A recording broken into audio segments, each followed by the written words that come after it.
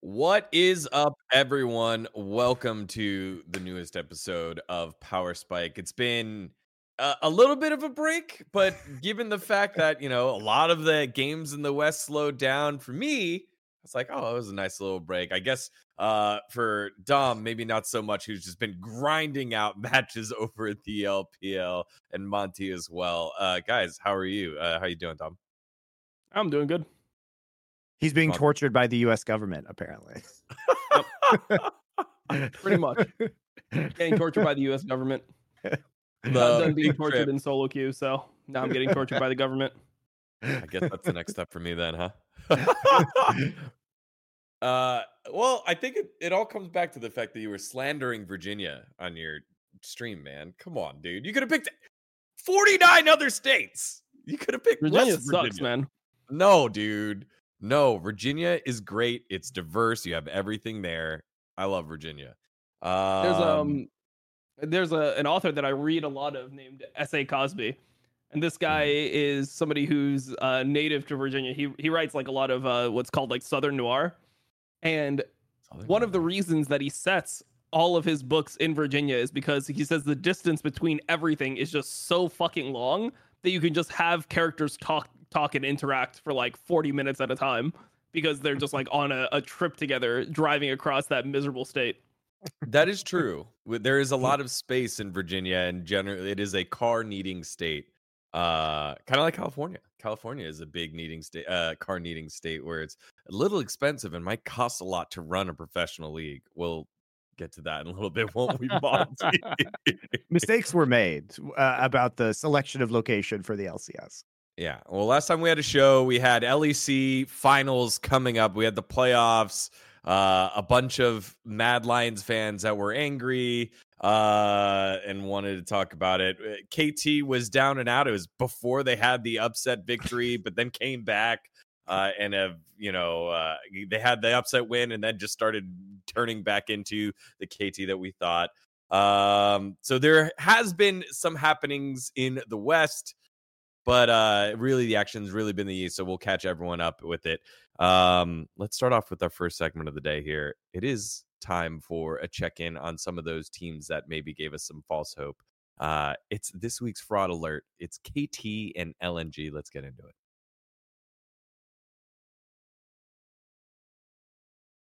All right. Monty, we got to see N.A. Pioshik in all of his glory went and took down one of the top teams in Gen G over in LCK. And then they have just turned back into shit.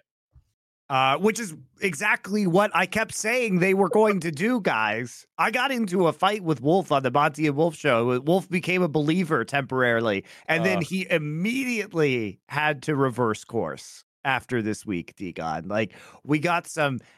I look, I will give some credit to Hanwha Life because they remembered champions that Zeka can play. And so that was actually, nice. A massive, massive help for them. Yeah, he's playing Yone. Nice. Like he's defeating the allegations of not being able to play Corki by playing Yone multiple games. Cool, man. Excellent. Look. I'm not saying he's a legit player because he's clearly a very limited player. But what I am saying is at least they figured out he couldn't play Corki and put him on one of the few champions that he's really good at. So he ends up playing the Yone, right? And this coincided with Pioshik turning in some pretty terrible performances. And then I thought, of course, because KT always goes the distance against SK Telecom T1, but of course they couldn't do it this time.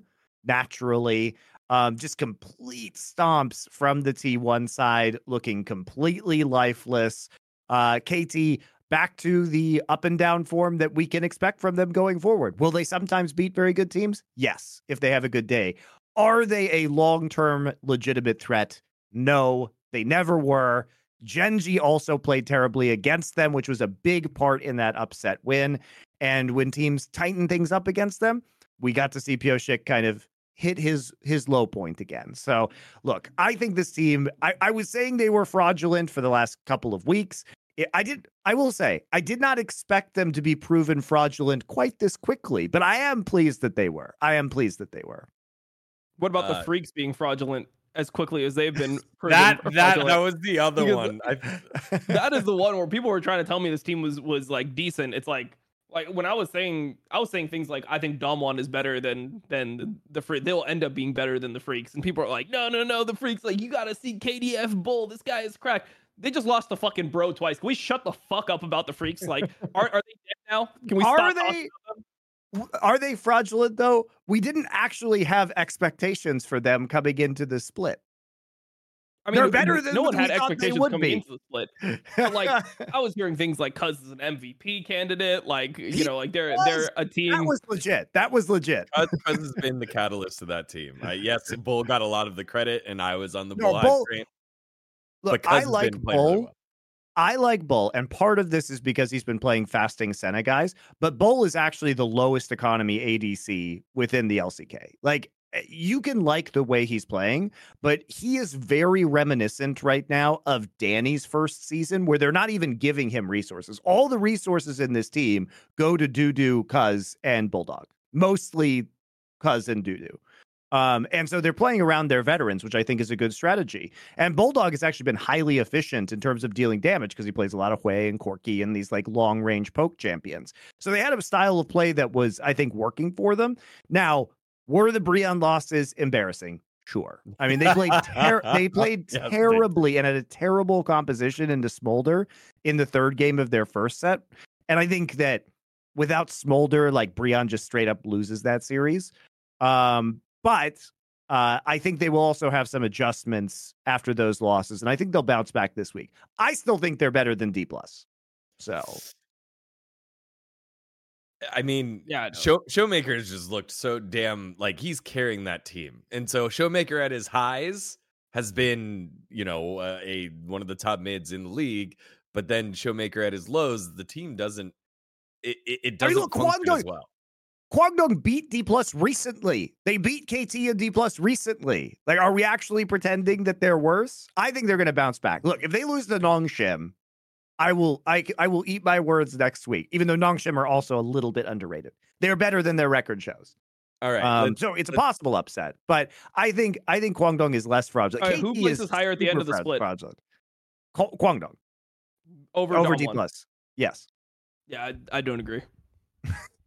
I think this team is so bad.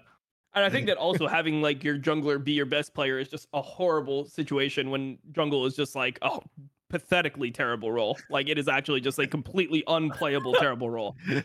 I'm like, I've done my due diligence. I put in the fucking challenger grind recently just to say that it's like, it's not that I can't climb with the role. I actually can climb with the role because the other team has a jungler too. So it's you're trying to be less useless than the other fucking jungler. Like, that is like the fucking goal of the role. But having a guy that's like a Viego main be your jungle, like, Cuz's best champions are Sejuani and Viego.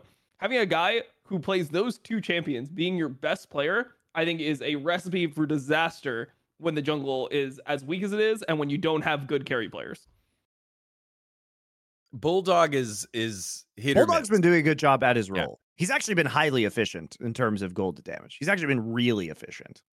So I mean, I've been kind of impressed with him, but it has relied on getting some very powerful picks.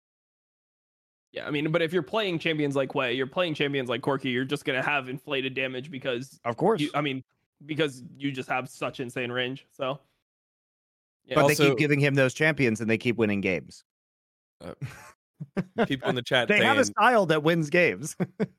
People in the chat saying Dudu is their best player or whatever. I mean, Lord Morgan, he opened it up on him not just once, but twice. Like, in either two series. So I don't know, man. Because now that Dom's starting to convert me a little bit here, it's like, okay, yeah, I did make the point about Showmaker, and they will, you know, if they fall to form, What it's are you like kidding Bulldog me? against D+, Showmaker, dude. the only way they win games is if Showmaker has a pop-off performance. That's it. Like, there are more paths to victory for Kwangdong than there are for D+. Like, are you kidding me? Aiming and Kellen have been fucking terrible. Well, that's also the other point. Aiming is played so fucking bad that there's no way he's gonna keep playing this bad. I mean, literally, yes. Like, a player like Aiming, I have more confidence in, like, because Aiming it's not like Aiming was only good last year. The reason people think that Aiming was only good last year is because they never watched LPL. But he's been somebody who has been like a solid player, like And that's how I'll describe him. He has been like a solid player for 3 years. He doesn't normally int as hard as he's been inting. So I could see him turning it around. If he just plays marginally better, they have Showmaker. If Lucid like gets over like the fucking nerves or whatever the fuck's going on with him, I could see this team just being so much better than how they've played. I think that this team just has way more talent on it. And it's not hard for them. Like, let's say they played a series versus KDF, like a 5-game series. It's not hard for them to just come up with a few drafts that are going to beat a team like KDF. I love how Coach Dom. I completely disagree. Like, maybe because we're going back into a Zeri meta, like I can see aiming starting to perform again. But aiming's play has been. I mean, he's like flanking turrets with Kog'Maw. Like, I mean, it's been real bad, mate. Yeah, exactly. But like, I mean, are we gonna pretend like he wasn't like consistently a top 380 carry last year in Korea? I mean, maybe you can say Deft was better, but I'm a Deft hater. Like, I don't think Deft is good. I believe in the motivational powers of CV Max's belt. That's what I believe in. Yeah, he has made a player or two cry already on broadcast. But I do love like Coach Dom being in here, just like not worrying about the fact that Lucid is replacing one of the greatest jungler in this organization's history, one of the best junglers in the last several years. In the LCK. Finals MVP, who has less damage per minute than a player like Keria, because support is very balanced, and for some reason 80 carry supports are like being allowed to be in the game. I'm not exactly sure why that's a thing. Like, why should 80 carry champions ever be allowed to play support? But it is what it is. That's the angle. Hey, Lucid, look, your role doesn't matter. Stop playing like shit and being nervous. Keria is doing more damage. Showmaker wasn't that good. You can answer this question by just asking yourself, what role does Freak play in League of Legends? It's 80 carries. So clearly he wants more 80 carries within the game. Don't bring Freak into this. He went on the LCS. He went on the dive and had the whole. What do you mean? Don't bring Freak into this? One of them. He's one of the many balance people there. designer, isn't he? Isn't he in charge of it? He is.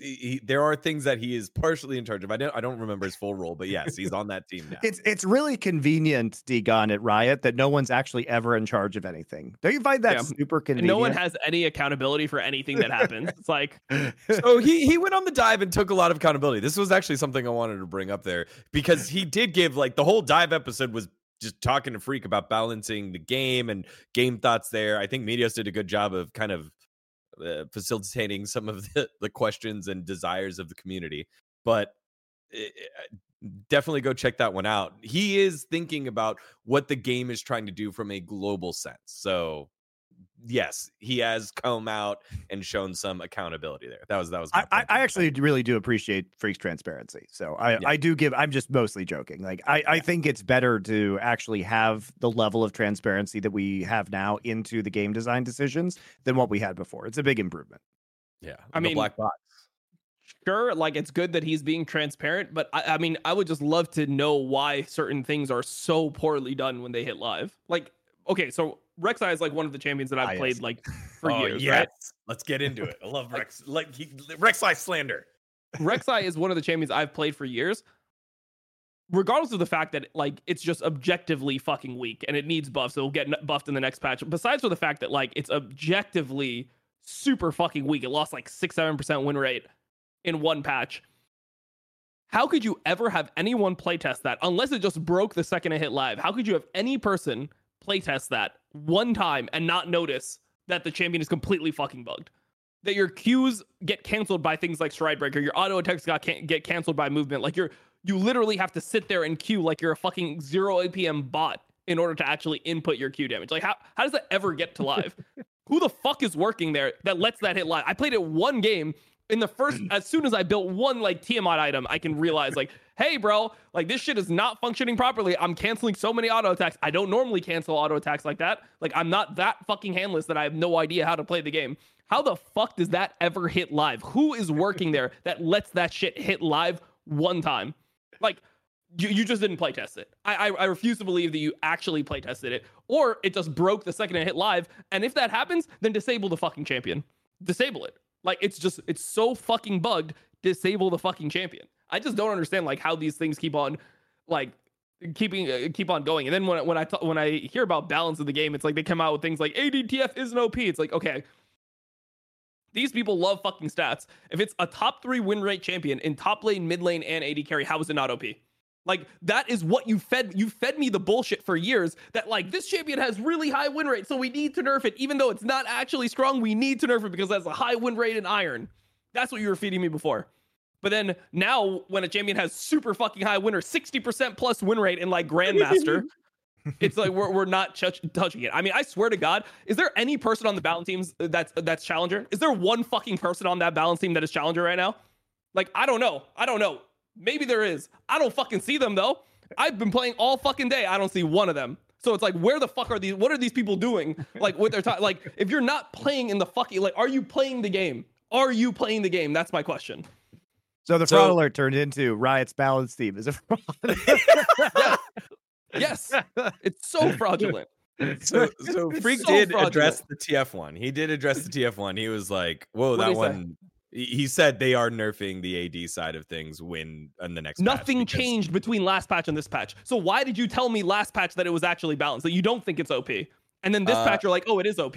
What changes? The same fucking champion. They didn't do anything to it. Like, it doesn't make any sense. Like, they literally just say random shit and then you're just supposed to accept it. You're like, oh yeah, I guess it makes sense. It's like, well, the win rate is super fucking high. It's an abomination. Like, it's super high play rate now. Like, what could you possibly tell me that would make it justified that it wasn't OP last patch, but it's suddenly OP this patch, so it gets nerfed next patch? I don't know. I guess it's the way that I don't even care. I don't even want to fucking talk about it anymore. These people are just like, it just pisses me off. It pisses me off. I should not have played the game. Like, I took a 2-year break. I should not have started playing the game again.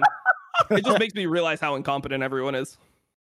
Yeah. All right. Well, given the fact that balancing Rek'Sai has been very difficult, what do you give the fraudulency level of this rework? Oh, it's a 10 out of 10 fraudulency. Like, there's no, so like, the champion is just objectively weak. They said that they were going to make it a bruiser champion. It's just super fucking weak. It actually just does no damage now because they took away like true damage and stuff like that. So in terms of strength, they completely fucking missed the mark.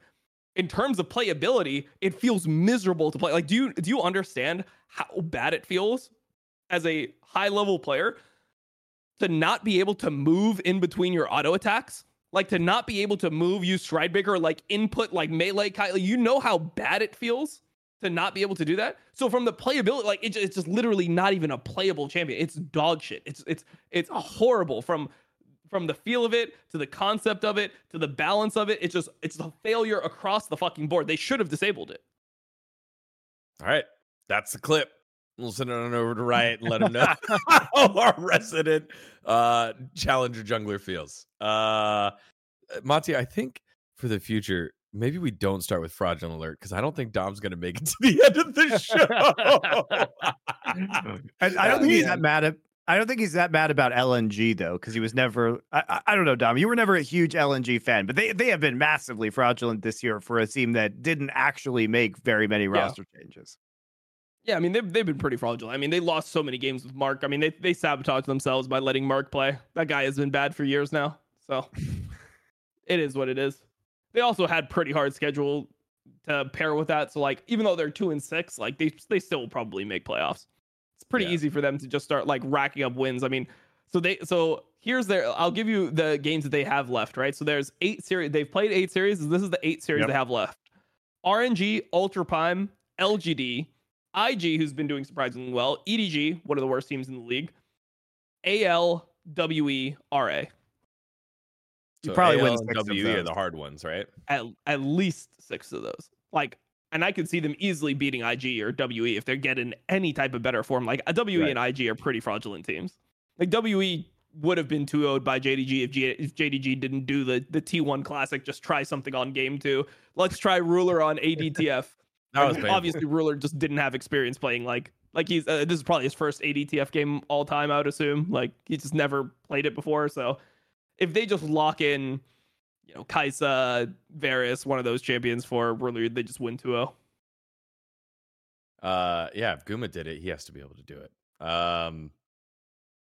What do you rate the LNG fraudulency here, given the fact that you have like Look, this roster full of like studs, Monty? I think what's disappointing to me is that it really stripped away everything that made this team fun to watch last year, dGon. Because like what I loved, they were my favorite LPL team last year, and what I loved about this team was that they had really strong mid jungle synergy and some like decent mid and late game macro. And it's not even just like in the laning phase or in the early skirmish phases of the game. Like Weiwei and Scout cannot work together to engage a team fight in the mid and late game to save their lives. And they've lost everything that I liked about them is now gone. Like Scout was an MVP player last year. Now he's not even individually performing so well. The synergy with the jungler isn't there. They make super disjointed engages. Their macro in the mid and late game is terrible. So in spite of their tough strength of schedule, they have just been very unfun to watch, particularly if you were an LNG fan last year. Is it just because Tarzan moved on? What has been the big issue? I mean, I think people were mad about Tarzan's clearly very poor Worlds performance by the time he got into the bracket stage. And I think that if you looked at this roster and you wanted to replace the weakest player, that would have been Hung last year, but Mark hasn't been any kind of an upgrade on him, so you wonder why it was done in the first place. And I don't know if Scout's individual performance was affected because maybe he still wanted to play with Tarzan, right? And now he just looks completely unmotivated within this roster. It's depressing. It's depressing to watch this team. They play like they don't want to win games, which sucks because they've got some really good players on this team. Dom, is that what do you make of it? I just when I look at them, I think the individual play is so much worse than it was before. Like Zika and Scout were like legitimately coming into Worlds some of the best solo laners in the entire world, and now they just look like average, worse, like below average. A lot of the games, just dying to like weird ganks, like just not on point mechanics. It just doesn't feel like they're close to as on point as they were before. So I think that's the main thing that I look at when I see the team is just the way that they lane and just like their individual play. It's like Zika used to be the type of player where he would like be shitting on other top laners. He would just be fucking the other top laner, be up like 30 CS. I was like, damn, like this guy can play carries and he can play like weak side. Like he was probably the most versatile top laner in all of LPL last year. And now he's just kind of like mediocre. Like he'll get slight leads and that'll be it. So context for this grade. This is to fraudulency to the beginning of the year, the expectation to the beginning of the year. So, Dom, let's start with you. What did you have? Where did you have them like kind of placing, and then what do you rate them? I had them like 4th through 6th. So I pretty much the way I grouped it is I thought that like JDG, Top Esports, BLG would be the best teams, and the next tier would be like NIP, LNG, and Weibo. That was like my next tier of teams. So. Like, I guess they're not really looking like a 6th place. Like, I would say they're probably like looking like a 9th, 10th place team, or like a somewhere between 7 and 10 is where I would say they actually are. Like their score isn't reflective of that, but if you consider like, okay, I could say maybe FPX is better than them, WE is better than them. I'm not gonna go as far as to say that I think that like AL, OMG, RNG, RA, LGD, Thunder Talk, Ultra Prime, and EDG are better than them. So I would say that they're like, fraudulency wise, they're probably as low as 10. I can see them probably as low as 9 maybe, and I had them as high as 4, I guess. So I'd say like fraudulency wise, they're like a 7 or 8. Oh, jeez. I like how he decides on the scores. This is great. Yeah. It makes sense. Like, super fraudulent would be like if they were actually like the worst team in like a 10 for me is like if they were like the worst team in LPL or something. Or they were expected to win in their 10th place, right? Well, yeah. Well, what would be a 4 fraudulency? Because I figured like given your scale right there, they're still making playoffs. Like that would be like a 4. I mean, the thing is, there's a huge difference between being like 5, like being 5 or 6, or being 7 to 10. Like that's literally skipping a series in LPL. When it comes to playoffs, and also just the way that like LPL is, like maybe like IG is better than them as well. I would consider. I mean, it's just like 9th and 10th is normally they're just getting like beat in the first round. So going from being like a team that I thought could make top 4, which would be like making the double limb portion of LPL playoffs, to being a team that's going to get like first rounded, that's like a 7 fraudulency, because that to me is like potentially a 2 or 3 series difference in terms of placement from where they could be before. So that's kind of how I arrive on like a 7 fraudulency. All right. Thank you for that breakdown. All right, Monte, your turn. Where do they end up on your fraudulency scale? Because you're the No, I think that's fair. Like, they did make some roster changes. We didn't expect instant synergy, but I guess it's not that I think they're more fraudulent than that. I'm just personally very sad because I really enjoyed watching this team, and now I don't. No. So, and I feel like there are some really good players that are trapped within this roster that, with more motivation or on different teams, could do very well, but the internal synergy is destroyed. And like, I just don't see the players to Dom's point, in an individual form, which I think is probably, I don't think Scout suddenly sucks. I think he probably just doesn't give a shit. And so, because I think that, I don't think he's going to get better. And I don't think LNG is going to get better. So I think this year was probably kind of a wash. Hopefully he just comes back to Korea, right? That's the real hope. Can he get on? Can I have one Scout for Hanwha, please? Can I have that? That'd be great. Scout for Bulldog.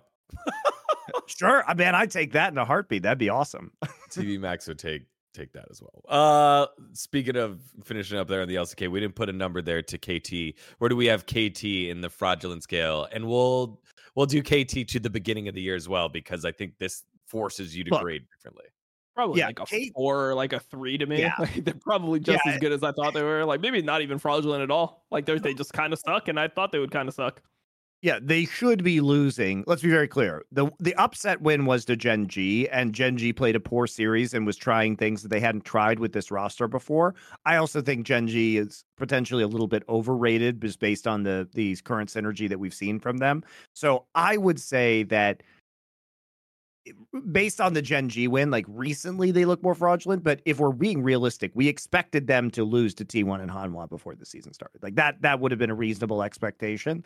So they're still better than D+. They're still probably better than Guangdong. They're probably the 4th best team in this league, so relatively low, like 3 or 4 on the Actually, fraudulent they're probably tier. not fraudulent at all. They probably are outperforming my expectations, because I thought they would be a 5th place team, and they're probably a 4th place team. To steal a line from Atlas, you got a coin? That's KT. They're the coin team. Just flip it and see if it comes up heads or tails. All right. Well, those are our frauds. For fun, let's throw a number in there. Peak of Guangdong Freaks to where they're actually at. How fraudulent? Well, obviously, like, you beat KT and you beat D+, and you look like potentially the 4th best team in the league, and then you get 2-0'd back-to-back by Breon. That's pretty fucking bad, right? That's pretty fucking bad. So, like, from those weeks to like being a potentially 4th place playoff team to losing both best of 3s against Breon, that's like an 8 just in that time span. Now, if we include the whole season, they're not super fraudulent, right? No, I'm talking about just that time span when everyone was on the train and being like, oh, do we have like, maybe a contender for something? No, contender for being fraudulent in that time span. I think they'll bounce back. I still think they're going to be 4th or 5th. All right. Well, we'll keep an eye on that there with our fraud alerts. Thank you, gents, for that one. Next up, we have a new friend and partner of the show. It's time to introduce Into the AM, which is elevated wear for everyday men. And we're wearing it right now, actually. They have graphic tees. They've got shorts. I've got some athletic shorts that are just great. I'm about to put the legs in there. Bam, right there. The graphic tees. They had a bomber as well. But there you go. Graphic on the back. Pow.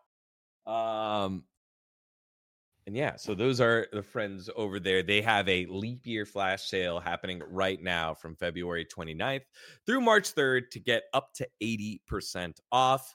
And you can help us out by using the code intotheam.com/LFN. If you go to that URL and buy some of the wares, that'll support the show. They've been pretty helpful.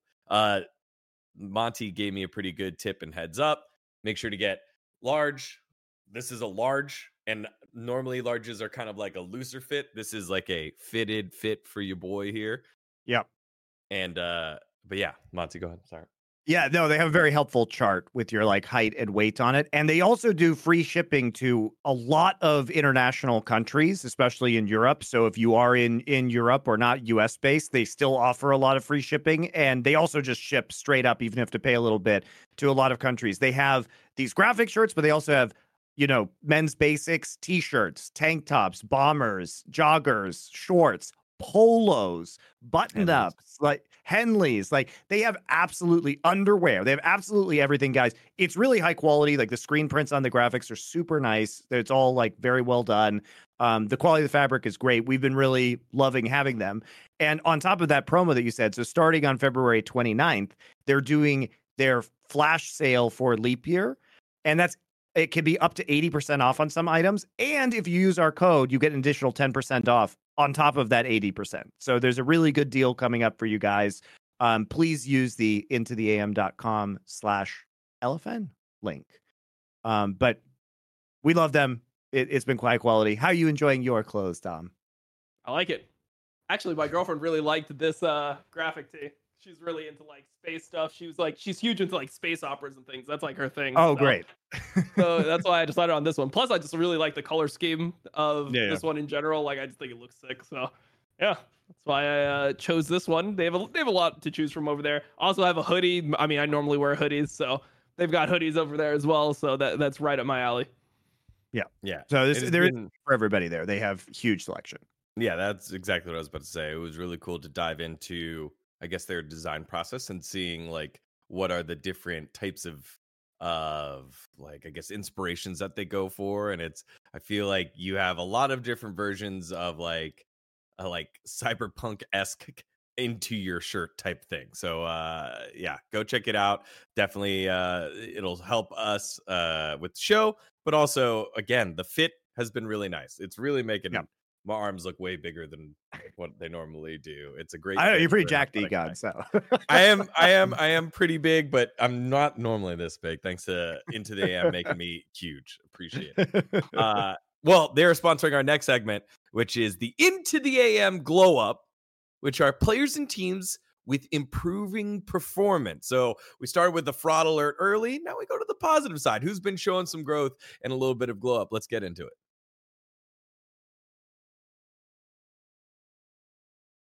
All right, I'll go first because I'm going to take the easiest one. When you're one of the few teams that has no wins and then now you're on a winning streak, give me the Giga Chads. It's Breon time. Everything's okay, especially when you play an ailing Guangdong Freaks twice. To sit here and watch this team lose and go bro and 8 or bro and 7, whatever they were, bro and 8, and now be 2 and 8. It was great. It was a great run. I'm very proud of the bros. You know, when you're looking for a team to support in the LCK and you don't want to just cherry pick one of those teams off the top, you like the underdog, and there they go. So the bros, Lord Morgan, finally popping off. They finally figured out what bot lane they wanted to play with. They've got Palu, the tallest player in all of League of Legends. He is how tall is he? Giant. He's like how tall is he? I think he's like 6'4", 6'5", something like that. He's like Prey size. Prey's that big. The player. Fudge he was huge. Tall too, but he's Fudge is very large. But he's like he's like skinny, so he's like a stick. And so when they line up in the tunnel, like whoever, I think they had Envy start. Like Envy's like, you know, kind of short, and then Palu is just mounting over everyone. It's amazing. Yeah, I love it. I'll find it. Anyways, that was my meme one. Okay, Breon. Congrats, Coach Edgar, finally getting wins. Because who is it? The general Umpty tells me, oh yeah, Coach Edgar keeps texting me. Holy shit, help. So I know he's been feeling a lot of the heat as well, but it's nice to get a couple wins. I know what it's like to be on a big losing streak. So yeah, Breon, they had the nice little glow up there. We'll see how they do for the rest of the second half. Bati, who you got for your glow up? Well, I can't do Guangdong because they just got bopped by Breon, which is pretty sad. I mean, it has to be like FPX, right? I think FPX continues to grow in form. Like they had kind of a little bit of a rougher start to this split, but basically, I mean, if you guys have seen the last couple days of games, like the win over Top Esports, well, I will say kind of fraudulent at the end of game 3 there. it was a gutsy call to end the game right there. And in general, I do think that they are outperforming expectations. And this is a team where, given that the bot lane was dGon and Life, which did not give me a lot of hope, the top side of the map has been surprisingly good. And especially Milky Way is a very interesting and very hype jungler that seems to be on the up and up in terms of his carry picks. Had some, great. He's drawing all these Kindred and Graves bans now, still very potent as a Xin Zhao jungler. So for me, they've been one of the more fun teams to watch and one of the bigger LPL surprises. Don, what do you think? Who else? Yeah, I mean, if I were to pick a player, I would just say, for me, it's just been Milky Way. I think he's just so fucking good. This guy is just cracked out of his mind. I mean, you look at the first game he played. The first game that I saw him play was a Nocturne game. It was game 1 of the season, or it wasn't game 1 of the season. It was the first series of the season, but he actually didn't start the series. He played in, I believe, game 2 or game 3, and he played a Nocturne game. And Nocturne is a champion that's very hard to look impressive on, but you could just tell from his mechanics that he was fucking cracked. And since then, he's just showed that he's like good on pretty much everything. Like he can play tank junglers, he can play carry junglers. He's one of the only junglers that will pull out things like Kindred. Like when they beat LNG, he did it with 2 games of Kindred.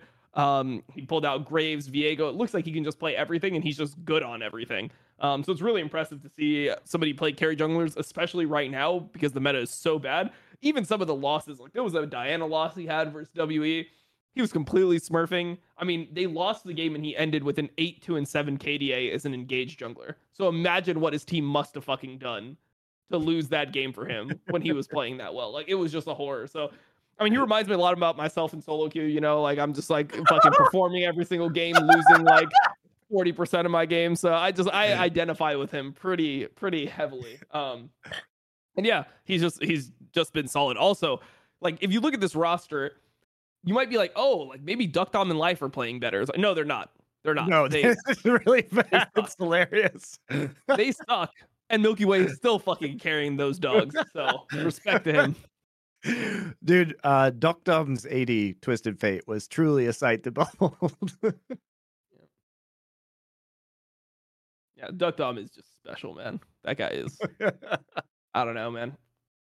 What is like? Right. I don't even know what he plays anymore. Like he's like reinventing himself. He's like a Swain player now. That's like his thing.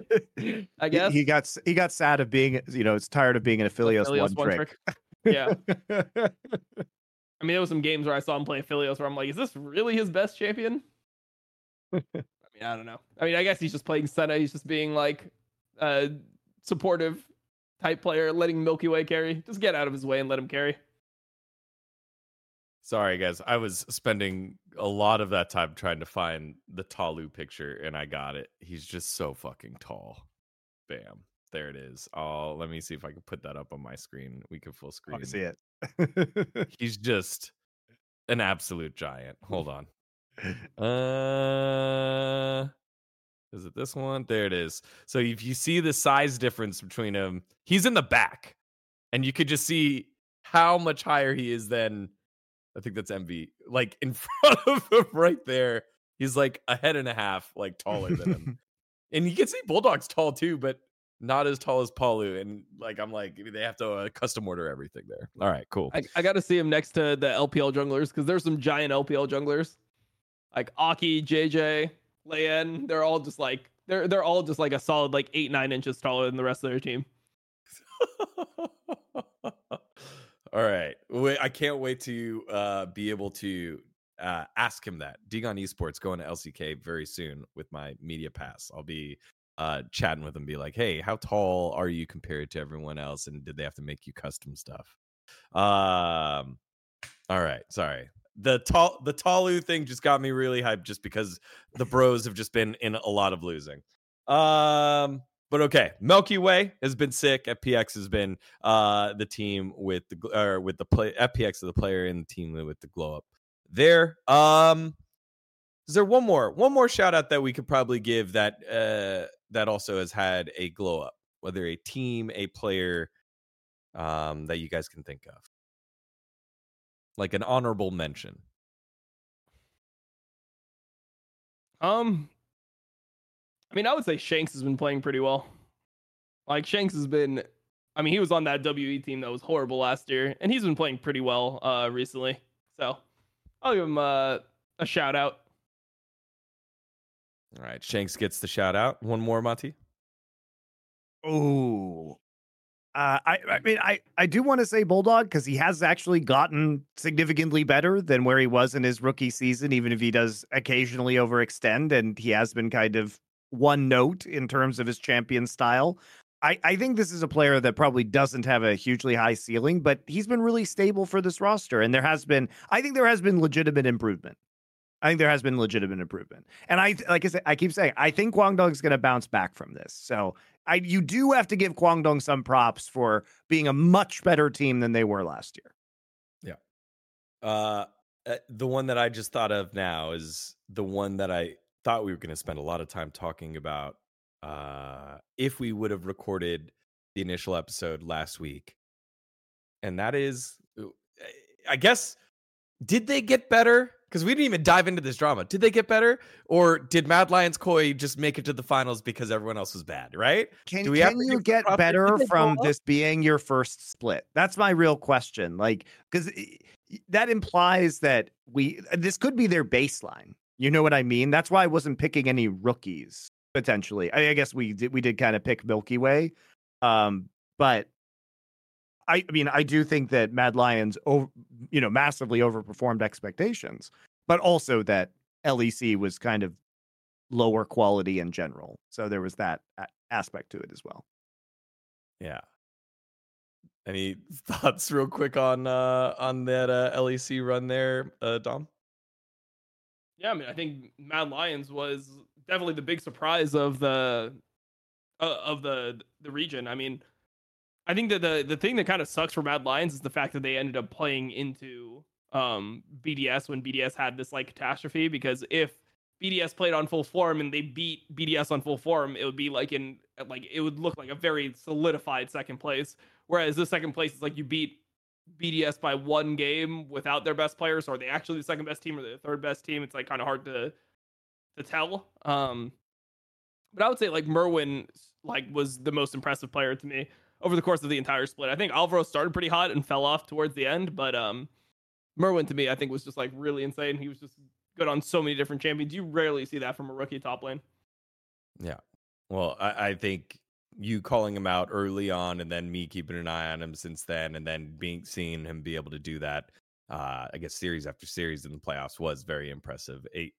You're right, Monte. Is it just their form, or is it a glow up from where we thought they were? But we'll call it a glow up for now.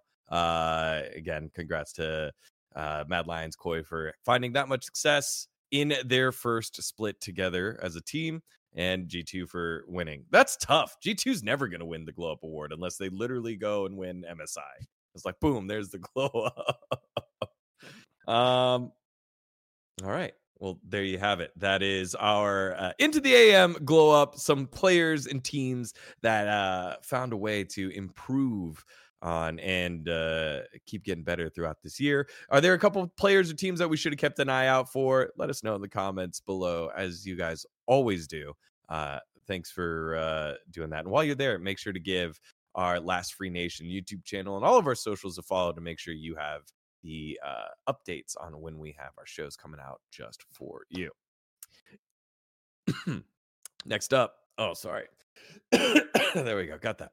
Next up, Monte, it's time for a check-in on our long shot picks. So we got to make it for this week. But before we go to this week's picks for the long shot, brought to you by eSportsBet, we got to look at last week's, where I think a lot of us went boom because of the damn KT win.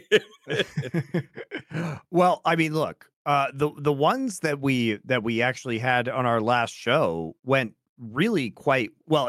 Look, we only need to hit one of the long shot ones, right? That's the key here. Yeah. And I hit my parlay. So we were up actually quite a bit as a result of that. Because you guys hit the parlay in week 1, Yes. right? Thanks, If Immortals. you guys remember. And the last time we did this show, I actually hit my parlay, which was I ended up going up 3,300 as a result of that. So I more than covered the losses on your guys' parlays. So as long as Thank God. Yeah, your parlay was the Nongshim over Bro, Genji over Hanwha Life, and Kwangdong Freaks over Fear X. And that was the big one there. Dom, you had Thunder Talk over Anyone's Legends, Anyone Legend over OMG, and then Wordle Lead over EDG. Yeah, the Thunder Talk versus Rare Adam one was disappointing. They should have fucking hit that one too. Like they should have won that series. It was so disgusting. But because Dom almost got his. Dom almost got his.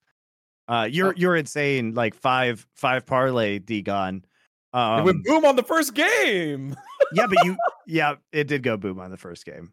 Tragic. Yeah, and then you picked the Genji over KT, which obviously was an upset as well. So I thought that was the safest one. I was like, okay, cool. We'll just stack them up together. Let's just follow the line. Did not work.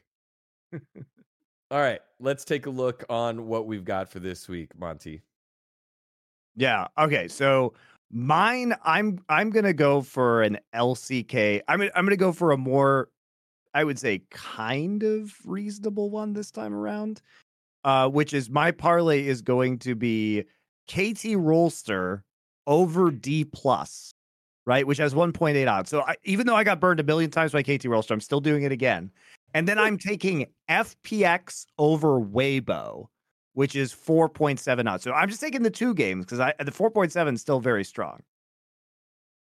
So FPX over Weibo for me, and then on top of that, KT over D+. So that's my 2-way parlay for 4.7 odds.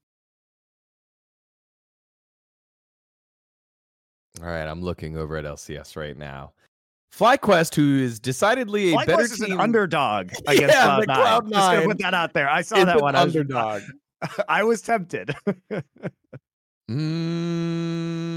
Yeah, like actually, you have a lot of like close matchups here according to the odds in on Saturday's matches with Cloud9 versus FlyQuest, NRG versus Team Liquid, and Shopify Rebellion against Immortals. The 100 Thieves of Dignitas one is the one that's most skewed, with Dignitas at 2.5 odds, but I just can't trust them, especially against the kids. The 100 Thieves kids have been pretty good.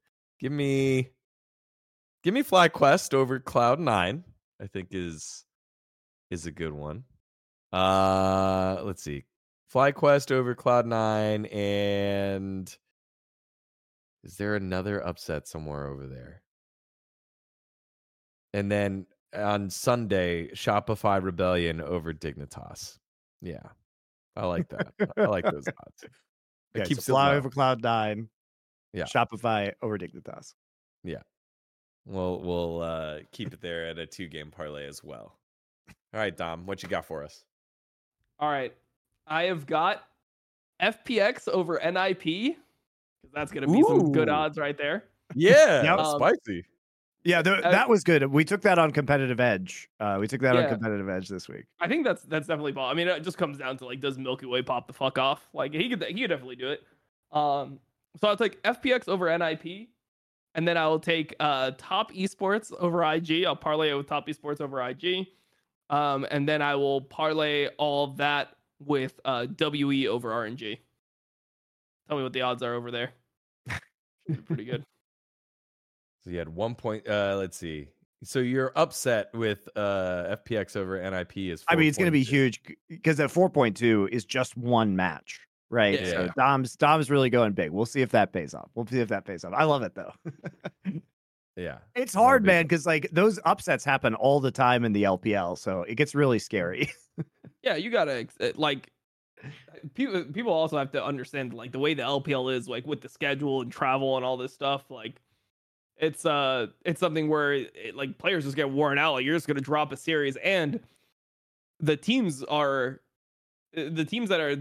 are playing, they have very unique styles, and if you're not ready to play against a certain player, a certain style, certain champions, I mean, you can just lose so easily. That's part of the reason why OMG was so good in regular season last year, was because they just didn't play like anyone else. So when you played against them, you have to consider all these melee mid laners from Cream. You have to consider like the Rumble. Okay, we're banning Rumble. Now there's OP champions left up. Oh shit, now we like pick something where Abel got a good Samira game. It's just pretty hard to like do all this when you're preparing for multiple teams every single week and traveling. Yeah. It's almost like as flippy as best of ones. That's why LCS scares me, man. I mean, because I look at that and I'm like, I think in a best of 3 FlyQuest wins, but that best of 1 is terrifying. Yeah. Just and also like it's like one. It's just because you watch those games and it's like a level 1 happens and then FlyQuest loses to level 1 and you're just like, well, fuck. That's it. It's all done. It's LCS. They're gonna throw. Someone's gonna throw, or at least make it interesting. Speaking of LCS and LCS returning, did you guys watch the Cloud9 documentary? Or I guess they are coming back out with the. I haven't seen it yet. Yeah, they're doing a weekly, I guess, like behind the scenes of the league team. What did you think of it, Dom? I don't know. I was just really triggered by Mithy. Like, I don't know. When I hear the coach, okay, so you see like where Cloud9 is positioned. 6 teams make playoffs in LCS. They have 5 games to go, and they have 1 game up on Immortals and Shopify Rebellion. They're tied with Dignitas NRG. And to just hear the coach say like, yeah, there's a pretty good chance we don't make playoffs. It's like, just fuck you, man. Like, actually, like, what the fuck is that? Like, and considering that in the second round robin, they've already played NRG and 100 Thieves, right? So the teams they have left are FlyQuest, TL, Dignitas, IMT, Shopify Rebellion. You're not confident. Like, how many wins do you need to make playoffs? Probably like 6 or 7, realistically. That felt like make movie it with magic. 6. I'm giving Mithy a pass here. That felt like movie magic because this whole episode, when you go watch it, Monte, I think you'll understand. This whole episode felt like the apology tour for the 2 new guys on the team, because it barely featured Blabber, Berserker, and Fudge, and it was just JoJo and Vulcan like, hey, what it's like adjusting to the team. And then at the Vulcan's end, already like, been on this team. What adjustments does he need? And then it's them apologizing to like the fans on like losing it. And then Mithy in the Do they apologize to Kia? No, but I think they shouted out that they did shout out Kia in there about like some of their what is it there after they had like the Kia festival one of those days after the thing, and like one of the guys won like a free shirt. It was like, thanks Kia. It's like, yes, got to sneak that in. Well, there. if they keep losing, Cloud9 can just do Kia killed in action content, and they can sponsor Cloud9's gray screens. That's my idea. If we can sponsor breaks in KitKat, we can absolutely have a gray screen Kia sponsor.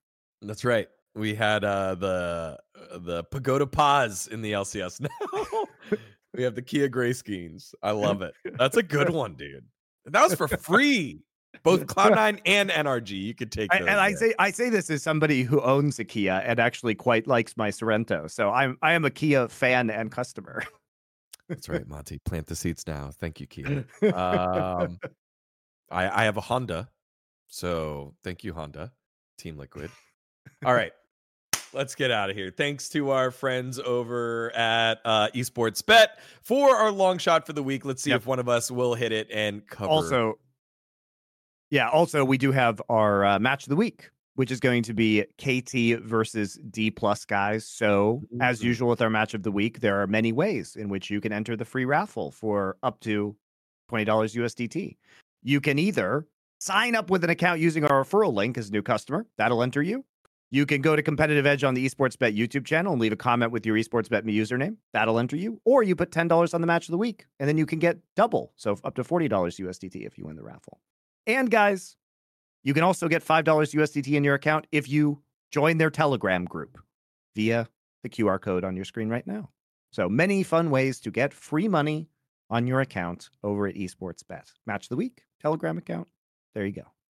Thanks to our friends over at Esports Bet. Make sure to play responsibly. All right. Next up, we've talked about it a little bit. It took a little bit of a break, but the LCS is back, and over the break, good old The break that no one asked for and no one wanted. Yeah, wait. So Monte, like we'll get into it here right now. It's Galaxy Brain Club time, where the biggest brains talk about the topic of the day. And today's topic is the state of the LCS heading into the regular season. Let's take a look. Okay. 2-week break in the middle of the season, so that Valorant, the game that people care about more inside the company, will have their time in the studio. And now we're back to LCS. Yeah, Monte, I love Tarek's co-stream, the esport, as much as anybody else. yeah. Tarek is what? I think he had like 70, 80,000. I think the viewership for VCT Americas at that time was like 40, 50,000 on the main broadcast. Like, it's just the co-streaming of Tarek in the studio was greater than. Oh, you should see what Biano does to CBLOL, bro. Yeah, he's like all the viewership now. He'll have 60 to 80,000 viewers, and CBLOL will have like 15 to 20. That's so nuts. I was like, the other thing that happened, we're just talking the state of like kind of like Riot Esports right now. When the broadcast went down in LEC in the final match of the series, the co-streamers streams did not go down. The broadcast, they were in the same network, right? They were inside the studio in the co-streaming area. Did not go down.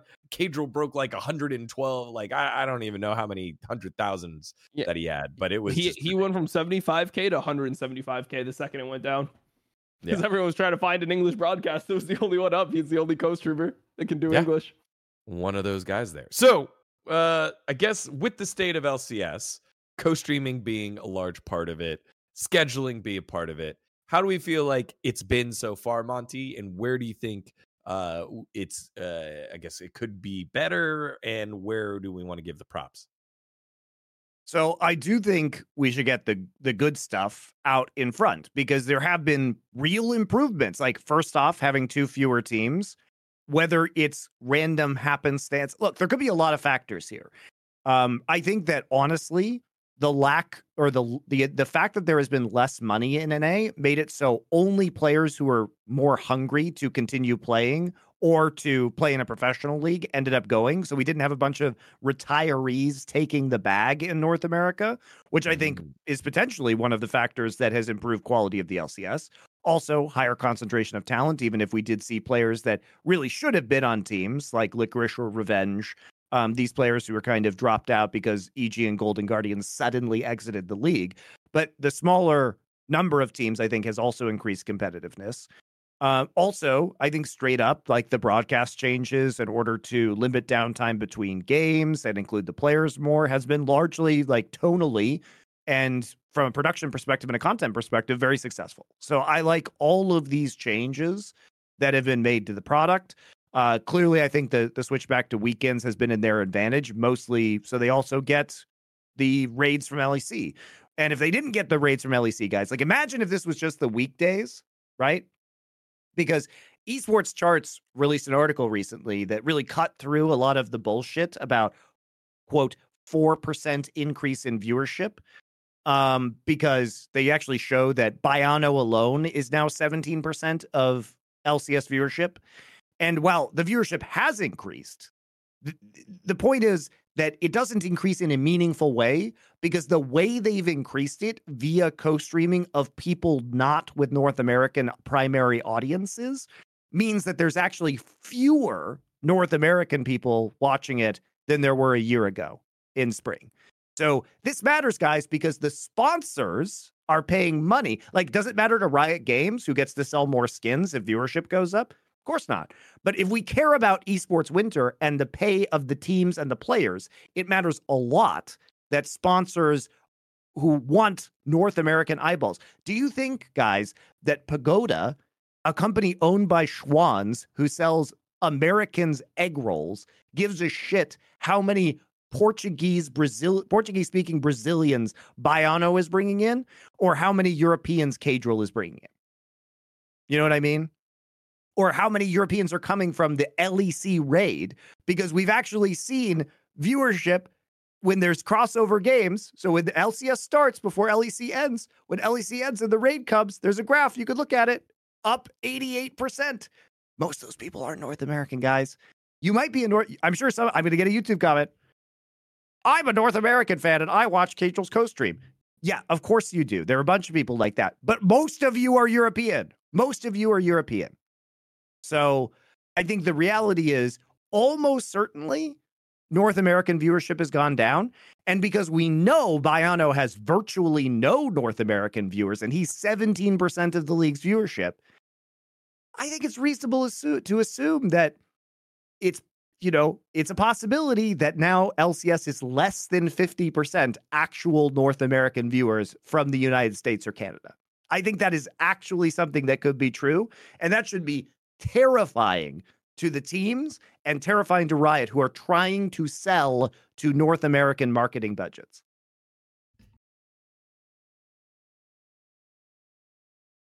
Dom, when you see these numbers and you see stuff like that, Dom, why don't we just start with, how do you feel about some of the positives and negatives that Monte brought up? And is there anything else that you wanted to add? Well, I mean, to be honest, like, I'm not I don't care that much about like the overall viewership and everything. I care more about like the product itself, because that's what I like spend time watching. So for me, like, I just like that the league is better. So, but I mean, I 100% agree that the viewership is definitely not up. There's no way that you add a bunch of co-streams and you're up 4% viewers and like the viewership of the league is up. Because if Casual just and Biano stopped co-streaming tomorrow, then the league viewership would just be down. Like a lot of it would be Biano's down. fans are coming from CBLOL, right? And CBLOL is on right beforehand, so he starts with inflated viewership too. It's not like he even just starts a stream and and League of Legends and LCS is just on. Monte, I mean, it also just like Dom's saying, like if Biano wasn't co-streaming this and Casual wasn't co-streaming this, then we would see viewership decrease by like at least 25%. Like it would be an absolute, and if we were still on weekdays and didn't have the LEC raid, I would say it is minimum down 25%. Minimum. Wait, when is it compared? Is it compared to like last year, or is it compared to like this like end of summer?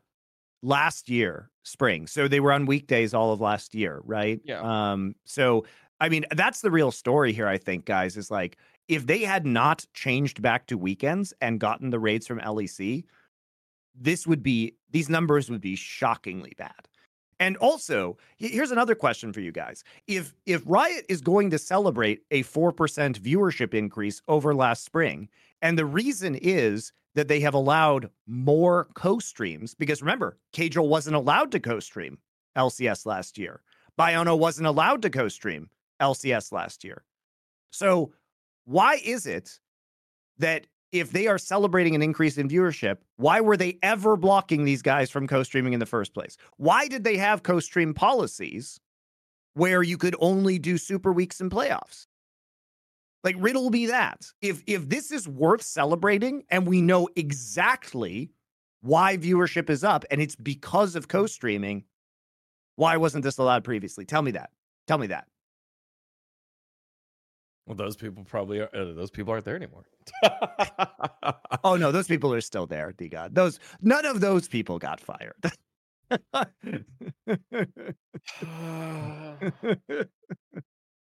All right. Well, as the positive one here, what can Riot do to change this on the broadcast and LCS as the product side, not the gameplay side? We'll get to that in a second, Tom. Keep it a good product for a longer period of time. Like, yeah, the fact that the product is better right now is what would drive growth eventually. Just the issue is that it hasn't been like this for a long time, so that's why, right now it's just not like they're always changing things, right? So because there's no consistency in the broadcast for like years, like it went to weekdays, and there was issues with like the talent, and they did different formats. Like, since there's been no consistency, like it feels like they haven't been able to build on anything. So I think the biggest way that they grow now is just through consistency, the same way that like any streamer would grow. So recently, I am a crusader for all regions need to feature primarily best of 3 or best of 5 play. I actually don't mind the fact that LEC does the single best of 1 round robin. It's kind of like an interesting, sample to head into the meatier part of the bracket, right? But good old Travis Gafford, is on his recent crusade of like, please don't bring LCS, best of 3s to LCS. And I think that this is crazy because one of the reasons why LCS viewership is low, and perhaps, NRG doing well at Worlds did inspire some people to stick around and watch LCS, but a lot of it has been a history of inadequate international performance. And I'm not saying that best of 3s will miraculously make the LCS teams better, but I will tell you this, it ain't going to hurt them. It certainly ain't going to hurt them when it comes to international play. Because the problem is that they are really woefully underprepared for best of series when it comes to international. It's an entirely different mindset that you go in as a professional team because you can be more risky, you can be more experimental, you can adapt over the course of the series. And LCS teams get such a small amount of time to actually practice this skill set that I think it does hinder them. It must hinder them to a certain degree on stage. Plus, it's just the waste of time, guys. I'm sure Dom can talk to this, but the number of players that have told me the worst feeling is having to go through LA traffic to fucking get to the studio. You sit around and wait for hours while you warm up. You have to do your media stuff afterwards. You sit on stage for one game. You lose the game in a freak accident in the first 4 minutes, and then you just go home. It literally wastes an entire day of your time, and you don't even really have a chance to play a lot of the time. Or you just play, you play the one game and it's like close or whatever, and then you just walk away. And you have to remember that every time a team goes into the studio to play, it takes a lot of time. And so by playing a best of 3, you get a lot more competitive time for the same amount of extra bullshit that you have to do logistically. Dom, we've talked about it here on Phase Check, just between us in the past, on how many games North America plays compared to how many matches the East plays. This, from a product standpoint, is just a good thing. Yeah, 100%. And then it's also the fact that this is like the best that the league has looked in terms of parity in years, right? Like the difference between the best. Yeah, the difference between the best team in the league and the worst team in the league right now, after a total of 9 games, is a 4-game difference.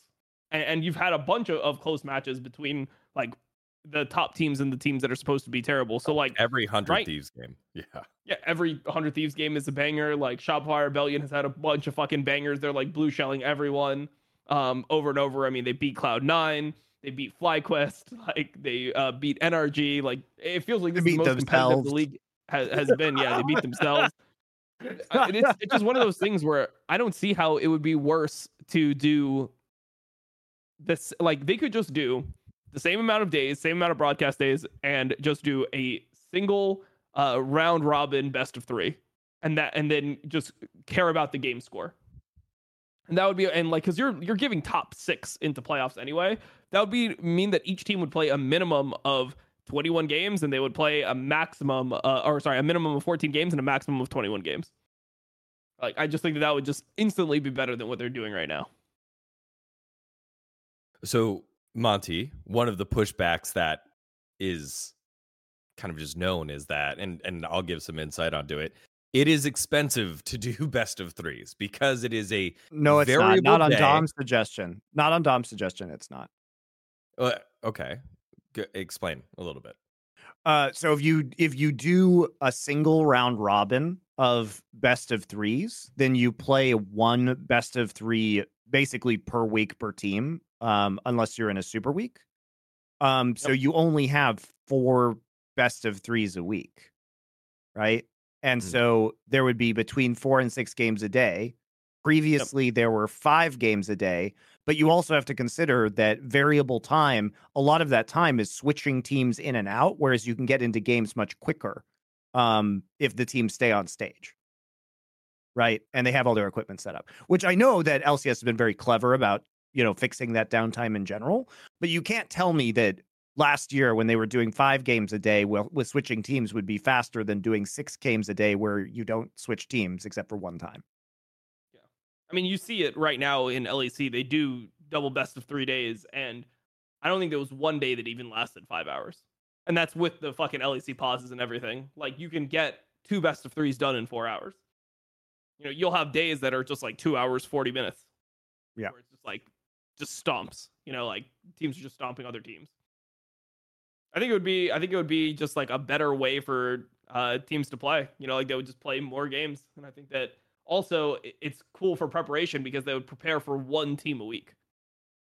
Yeah. So like each team would just end up getting like a solid preparation instead of just like doing preparation for 2 best of 1s and then you just get like cheese sometimes, or you leave something up, or you have a catastrophe in draft and then the whole situation is just completely fucked. I mean, I think that in general, the fact that 6 teams make playoffs means that you don't need to have like as extensive of a regular season. So that's like why I'm for LEC. I mean, Like look, the answer is you could just switch to the LEC format, obviously, except do it with 8 teams. You know what I mean? And that would also be acceptable.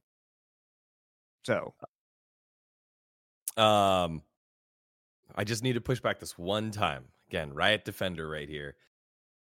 And this is just, again, more pulling back the curtain. Monte can break it down because he's obviously ran leagues and productions before. But I think the thinking here is that you pay for a day of a broadcast staffer's day, yes. up to 8 hours plus a lunch, Yep. generally. If it goes beyond that 8 hours, you pay them like 1.5. It's like time and a half or double time. Every hour it's over. And it's just hyper expensive if something breaks. And if you set your budget at the beginning of the day and, you know, there's a variable of how long that day could go compared to best of 5 or best of 1s and generally knowing like okay, what so run best of cookie 2s. cutter Like is gonna I don't know what to tell you, man. Like why is it possible to do this everywhere in the world? Why is it possible to do this in fucking Germany with insane labor laws for LEC, but it's not possible to do this for LCS? And if this is really a big concern, right? These are the negotiating terms that you have in the state of California, right? The reason why we can't do double round robin best of 3s and go to 4 broadcast days a week is because it is hyper expensive to run things in Los Angeles, which then we have to just ask the question, why was the LCS ever put in Los Angeles? Why? Like, why isn't it in Vegas or Texas, right?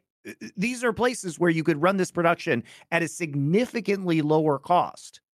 Riot literally bought the old G4 TV studio and decided that they need it right next to them at Riot HQ in their new campus. They made that decision not for cost reasons, but for arrogance reasons. Like, I don't even know. They don't need direct oversight of the LCS on site. Like, that is ridiculous. That's ridiculous.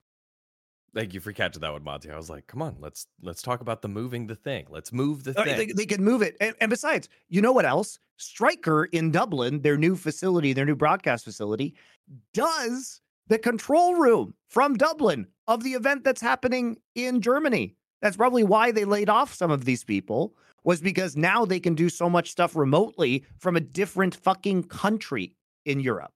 Like, a lot of the technical aspects of production are happening in Dublin and not in Berlin right now. So why can't they do it remotely somewhere cheaper in the United States? And we were doing the 4 Horsemen, and I thought Harris Peskin, our guest, had a really good suggestion for this, which is that if you really want to develop more fan bases, especially grassroots and local fan bases, why not just play it online? Have the teams play from LAN cafes in local jurisdictions. So you have one team playing from New York and one team playing from Miami and one team, you know what I mean? And just fucking play it on the internet. Right? And therefore you can actually have local fans who show up to your matches and you can actually meet those players in person. Like, that's an option. They also had an option to create an East Coast studio and a West Coast studio years ago and create a coastal rivalry. Right? There are plenty of options. And I immediately chat's like, nah, you're playing on lag. Players are gonna complain about it. We're at that point now, guys. I'm sorry, guys. The LCS is dying. Like, I don't know how to tell this to you. If you continue to do the same things that you have been doing, if you do not make changes, it will just die slowly. Something must be done. You must make dramatic changes now to revive this thing, or it is dead. You must make massive changes. And maybe they won't work. But you know what? It's a fuckload better than Travis Gafford's idea of, well, we shouldn't do anything because he just doesn't want to take any risks. Like, you have to take a risk at this point. And like, if players are going to complain about lag, fuck them, frankly. Like, something must be done. For all of you at home that have a location for the LCS or want to see it move somewhere else, let us know where that is. And if you're for best of threes or not, let us know. Because obviously I didn't do a very good job of playing devil's advocate other than talking about price. Is there a good reason? No, I want to know Dom's take on best of threes. Like, Dom wants best of threes. Do you agree with my take that like it's just a waste of a day to go into a studio for best of one as a pro player? I mean, I think the main thing is that it just takes so fucking long there and back. Like, there's so much that you have to do once you're there. You have to show up an hour and a half before the matches. You have to do hair and makeup. Then after each match, you have to do like video footage for like the next match that you're gonna end up doing. It's so much better to just do a best of three because I mean, yeah, you'd only have to do like one of those pieces per week, and yeah, I mean, you'd have one opponent. You'd just save a lot of time traveling to the studio. I mean, it's exhausting to like go to the studio at like 10 a.m. and then you have like fan meet after as well. So I mean, I would go to the studio, like you'd have to like, you know, wake up, get ready, whatever. You'd start at like 10 and then like you play one game of League of Legends, and then by like 5 p.m. you'd like, once you're done with reviews and everything, it could be like 6 p.m. Like, you might just spend 8 hours over the course of like one best of one, which isn't like a lot of work. It's just, you just then like, no one scrims on those days normally. Like, you don't scrim on those days. So part of the reason why I thought teams would do so poorly in North America, and one thing that I was bringing up before, is when they did the 3 days of LCS per week, you would have 3 days where you weren't scrimming. So you'd only scrim 3 days a week, have an off day, and then you'd have 3 LCS days. When other teams would just get 3 games, like, they would get 3 games, the 3 games that you would get over 3 days. An LPL team would get that like maybe 3 times a week, 2 times a week, depending on the week. Like, it's just crazy the difference of games being played. Yeah. Also, the mindset of, I think, the way that you think about it competitively would change, right? You would think of it more like an NFL game, right? 1 a week, that's it. That's all you get. Did you lose? Because I think one of the big pushbacks that players had early on was like, well, then, you know, I have no other way to show our growth, or it's just so much pressure for one game and it could get flipped. That's why it's best of 3. It changes the mindset on it, compared to like, I guess like soccer or like basketball or baseball, where you have a lot of games and you prep for multiple opponents, or you're doing like East Coast trip. So, you know, here we're playing the Mets today, and then next week, tomorrow we're playing the Braves or whatever. There's less of that. So I think it would be a whole paradigm shift for teams and players and coaches to really lock in on what's our purpose. Let's achieve that. And then those teams that do the best at that are the ones that go to Worlds and are best prepared for being in the moment. Whereas right now it's kind of like you have just a bunch of best of ones to play. So yeah, but like changing nothing is not an option. Like, changing nothing got us to this shit ass place that we're in with LCS. Like, well, I mean, they did change stuff. It was just like repeated bad changes. It was like 5 years in a row of bad changes. That's how we got here. Sure. And the Valorant issue isn't helping things, because I mean, people kind of probably forgot that, people are going to forget that LCS is coming back this weekend. I kind of forgot that it was coming back this weekend. And like, that's not acceptable, just to have random ass breaks because Valorant needs the studio. Come on. What changes do you want to see? Let us know in the comments, because as Monte has decreed, can't make it much more clear than that. Even though esports charts, or even though they tried to boost the numbers, esports charts and Monte's context with it helps kind of parse through the, I guess, stretching. It wasn't bad. It wasn't wrong. I mean, it wasn't a lie, but they're presenting it as if it's a good thing when, for the purposes of the crisis that is happening with the teams, it doesn't fucking matter. And it's like super disingenuous. And if they are going to tout that viewership is up, then you have to start asking questions such as, why the fuck were you blocking co-streaming if co-streaming make number go up is a good thing? Like, just tell me the answer to that question. Why were you blocking co-streaming with people like Cadril and Bayano? Why were you blocking co-streaming from people like Dom from doing it every day? If number go up, LCS is a good thing, and that is what has made number go up. Tell me why.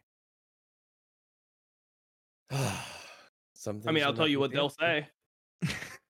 Or what the implication was. We learned that co-streaming really is a good thing after some robust testing with our co-streaming group. I mean, come on, it's obvious. I mean, it would be like, I think the reasoning for it was they thought when they didn't allow co-streaming, they would build back their viewership, and it would they would just be the ones that would, like, all the viewers that were on the co-streams would just be on their stream. And they realized that it's like, no, we get about like half or less than half of the total co-stream pool going to our stream when we actually don't allow them to co-stream, because we were allowed to co-stream originally. There was a lot of viewers that simply boycotted it out of just principle. They're like, oh, you don't want our streamer to fucking like co-stream it? Okay, you're trying to be greedy? Like, fuck you, I'm just not gonna watch then. Good. A lot of changes for LCS have to make. We'll see how they do in the second half of the season and how they'll do for the rest of the year. All right, that was our Galaxy Brain Club discussion. That was a good one. Product, process, and everything about the league under a microscope there. All right, let's close it on out here.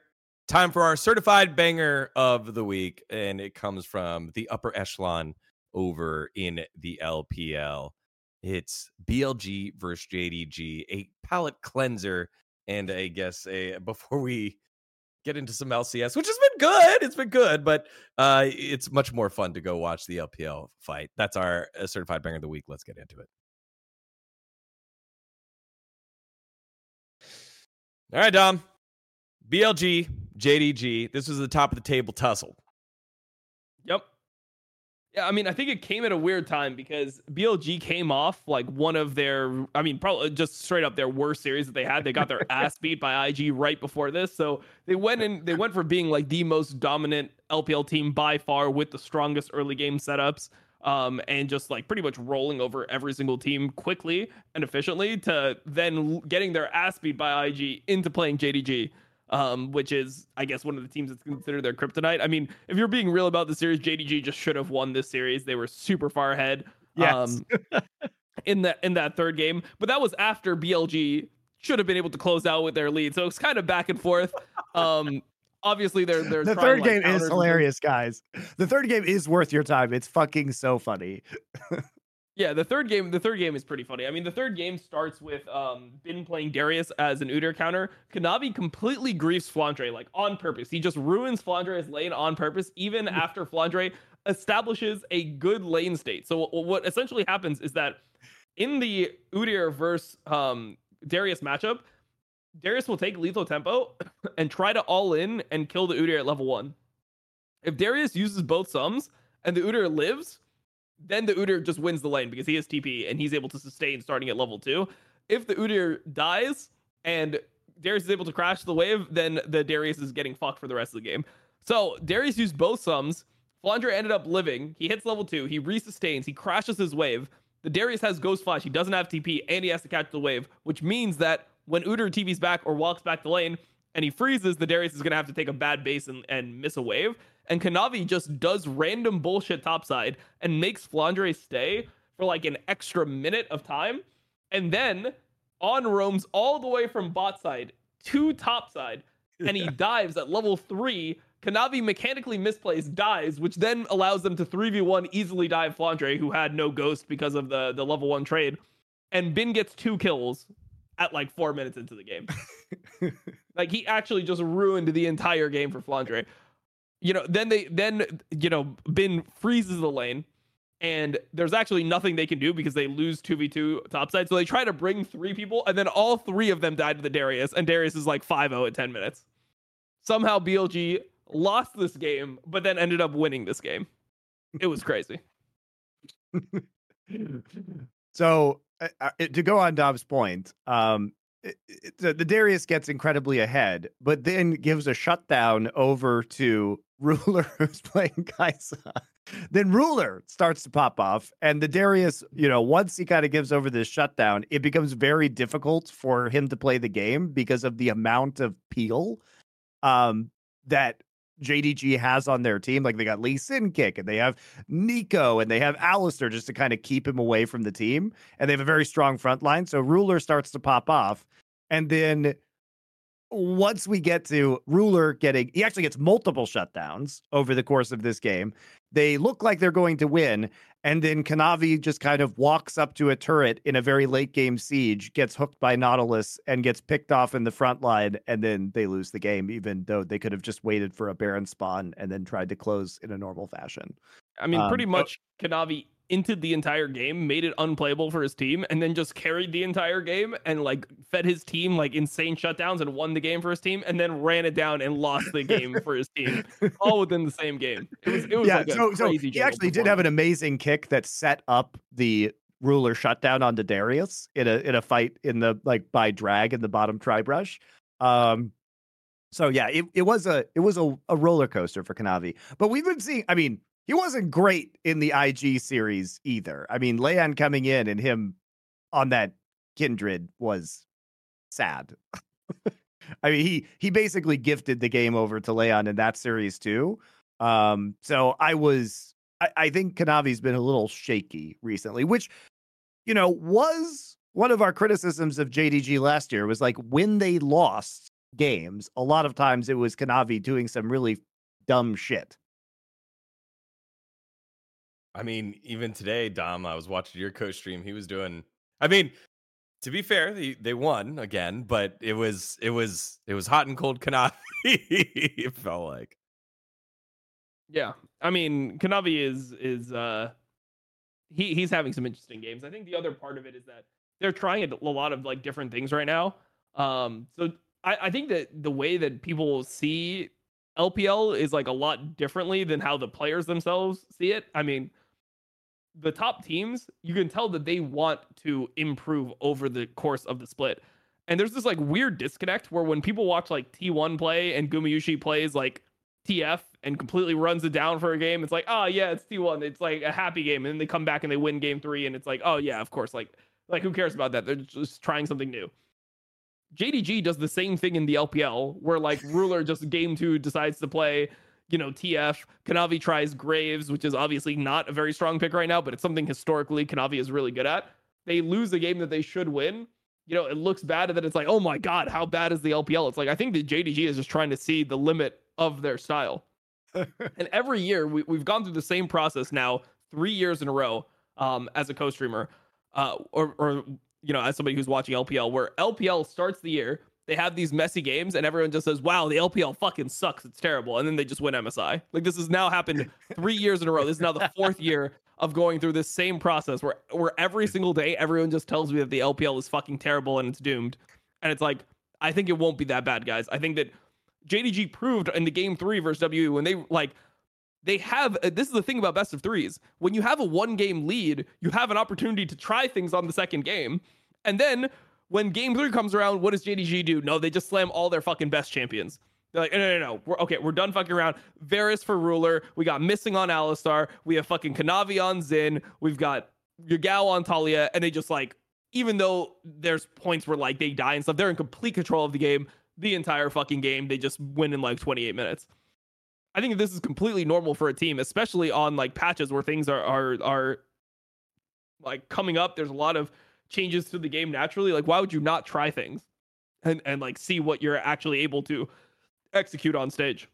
Right. It's also an extremely long season, so even if you lose a best of 3, it doesn't actually matter that much. I mean, it obviously playoff seeding is hugely important in LPL, but the good teams are pretty confident that they're going to be able to, get to the top of the league. Yeah, it seems like the cream of the crop in the East know that the cream of the crop, and we just got to make sure that we give the LPL their due, especially in the spring, because they've done it. I had to deal with this on my power rankings that I did, where I put BLG as number 1, and then of course right after they lose to IG, people were like, Monte, you're such a fucking idiot. T1 just beat all the Chinese teams at Worlds. Like, why are they different? I'm like, you guys realize that like BLG made roster changes and have looked really good, and also it's a power ranking, and T1 actually did lose to Gen G, and BLG has looked actually like the better team up until that point in time. And the point of power rankings is to adjust them based on current forms of the team, which means in the next iteration, by BLG losing, BLG will go down. Like, you guys understand this principle, right? I'll tell you what people would want. They want your power rankings to just have T1 as the number 1 team until they lose like a best of 5 to Gen G, or if they lose at MSI. Like, because they won Worlds, they are now and they kept the same roster, they would just be number 1 power ranked from now until MSI, no matter what. You can't even remind these people that this iteration, this exact roster of players, has won only 1 of 4 splits within the LCK. So I'm not sure what argument they're trying to make by saying, well, the roster just stayed together, as if they were going to maintain Worlds Finals winning performance the entire time. And maybe they do. But we can't just take that for granted. They didn't even win a domestic title last year, guys. Like, what the fuck? They won MSI though, which is like really impressive. They beat all the LPL teams at MSI, which I was really right. Yep. Oh wait, never mind. They got like cancer fisted by BLG. Never mind. Forgot about that. I just see so many narratives that I just actually forget reality at this point. And also, like, if you're trying to make an argument about the longevity of T1, considering the game between MSI and Worlds was more similar last year than the game between Worlds and now, because they made massive changes to the game, guys, it doesn't mean that you're going to continue to have the same success with the same players. How many times have we seen massive changes to the game change the teams? That said, T1 is currently the number 1 team. So congratulations. You win this time, dumbass T1 fans, but not because you're smart, but because T1 is actually good. Yeah, Carry just pulling out all the 80 carries and might be the better marksman, according to stats, when he plays marksman. We'll see. T1 fans, take your win. Go on. For everyone else, there is JDG and BLG, our banger of the week. Make sure to go check that one out. All right, guys. Done and dusted. Another one in there. A lot of news have come on out. Thanks for sticking with us as we had some scheduling changes, but we're locked on in now. Dom, what do we want to tell the people for our next episode? Are we doing it from Europe? Are we doing it from NA? What's the deal? No idea. You'll find out next week. I'll find out in the next 5 hours whether I get my passport or not. All right. Godspeed to Dom's passport. Yeah. Monte, where people can catch you this week? What do you got? What do you have this week? Just doing VOD reviews. Summoning Insights tomorrow. We swapped days because of Dom's American bureaucracy nightmare, which apparently is just a never-ending nightmare from which he will never awaken. Don's highlighted it. Getting your passport requires you defeating the bosses, which are like the biggest slobs known to North America. So get your Kokonas out right now. That's what it's like going to get your passport renewed. These people do not care about you, and also are in your solo queue game while they're at work. It's the same. Yeah, I mean, that's just life, isn't it? That everyone is just trying to get by, doing the least amount of work possible to still get paid the most amount of money they can make. That's everyone. Welcome to the world. Let's go. Yes, but generally, like, you don't go face to face with the person that you're like min-maxing, but like the specific passport civil servants do. Like, they just. I mean, have you been to a DMV? DMV close second. DMV is a close second. Well, I mean, you know, like I feel like if people tried to be like more helpful, because like obviously like I'm gonna need a passport no matter what.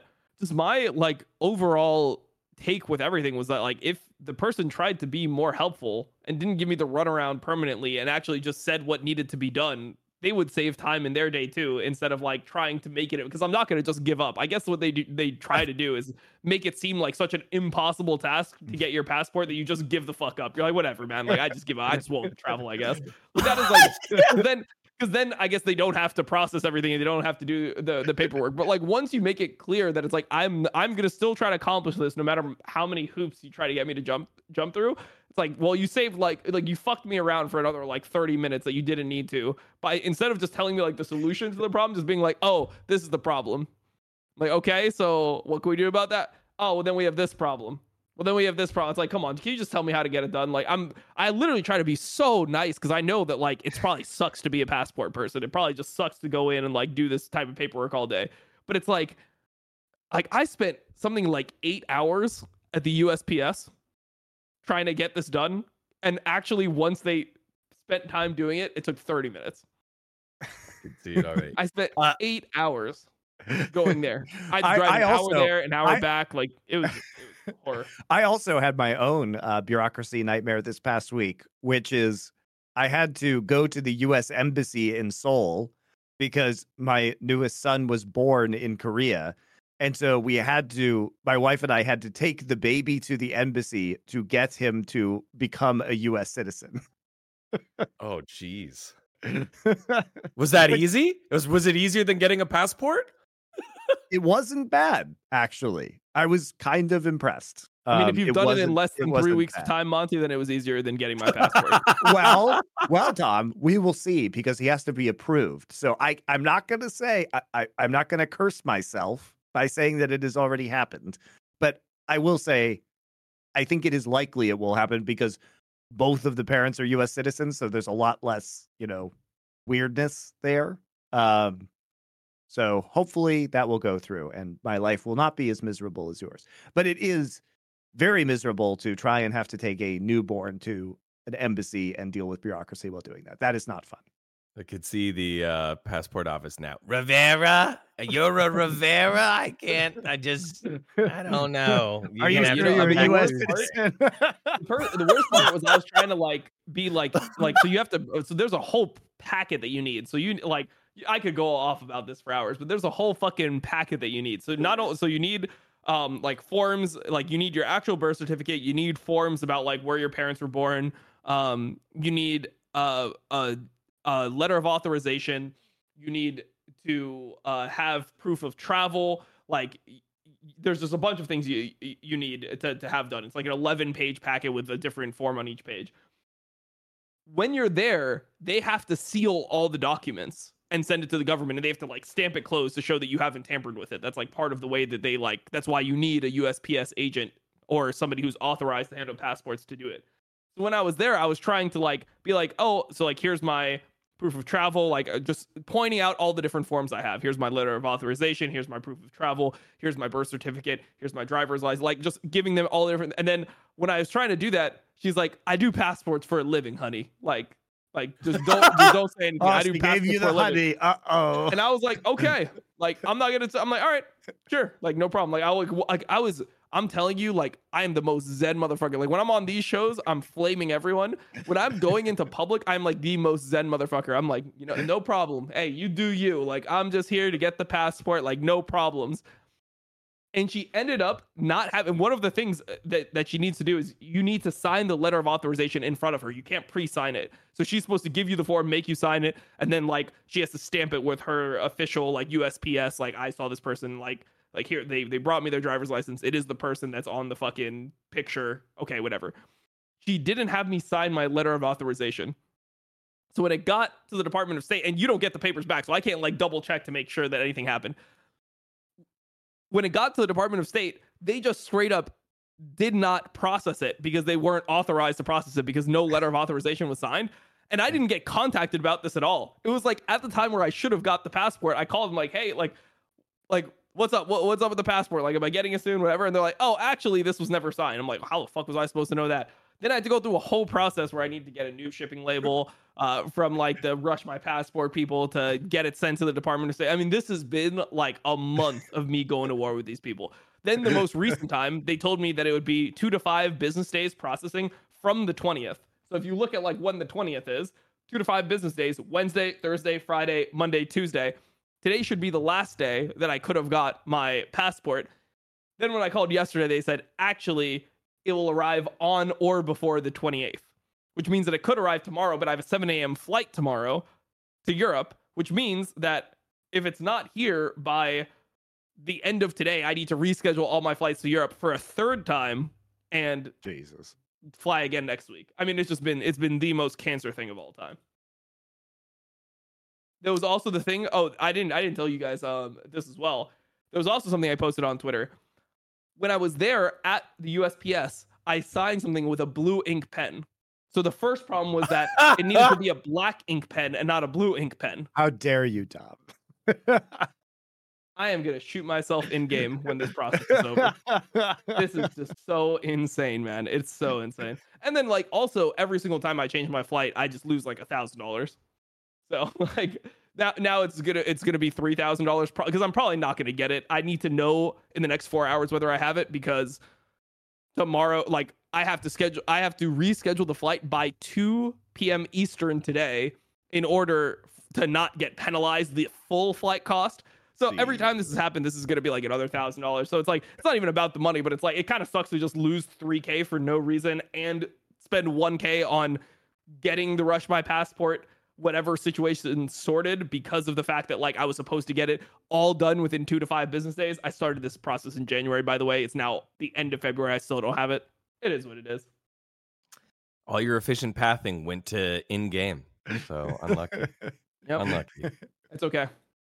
Welcome to America, baby. You're never leaving. You pay taxes forever. I do this for a living, hon.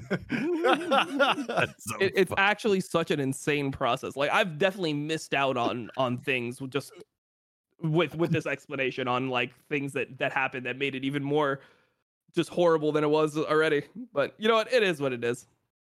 Hopefully I like at least they have all the forms and it's being processed. So that's better than I could have said a week ago. If there's something better that Dom could have done in his passport process, let us know in the comments below. If we continue talking about this, Dom's not going to get to sleep, so we're going to call it there.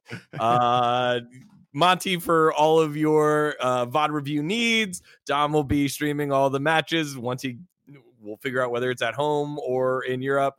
I've got LCS interviews going up this week, and then I'll be there in the studio this weekend. Thank you so much for watching, guys. We'll catch you next week for another episode of Power Spike. We'll see you then.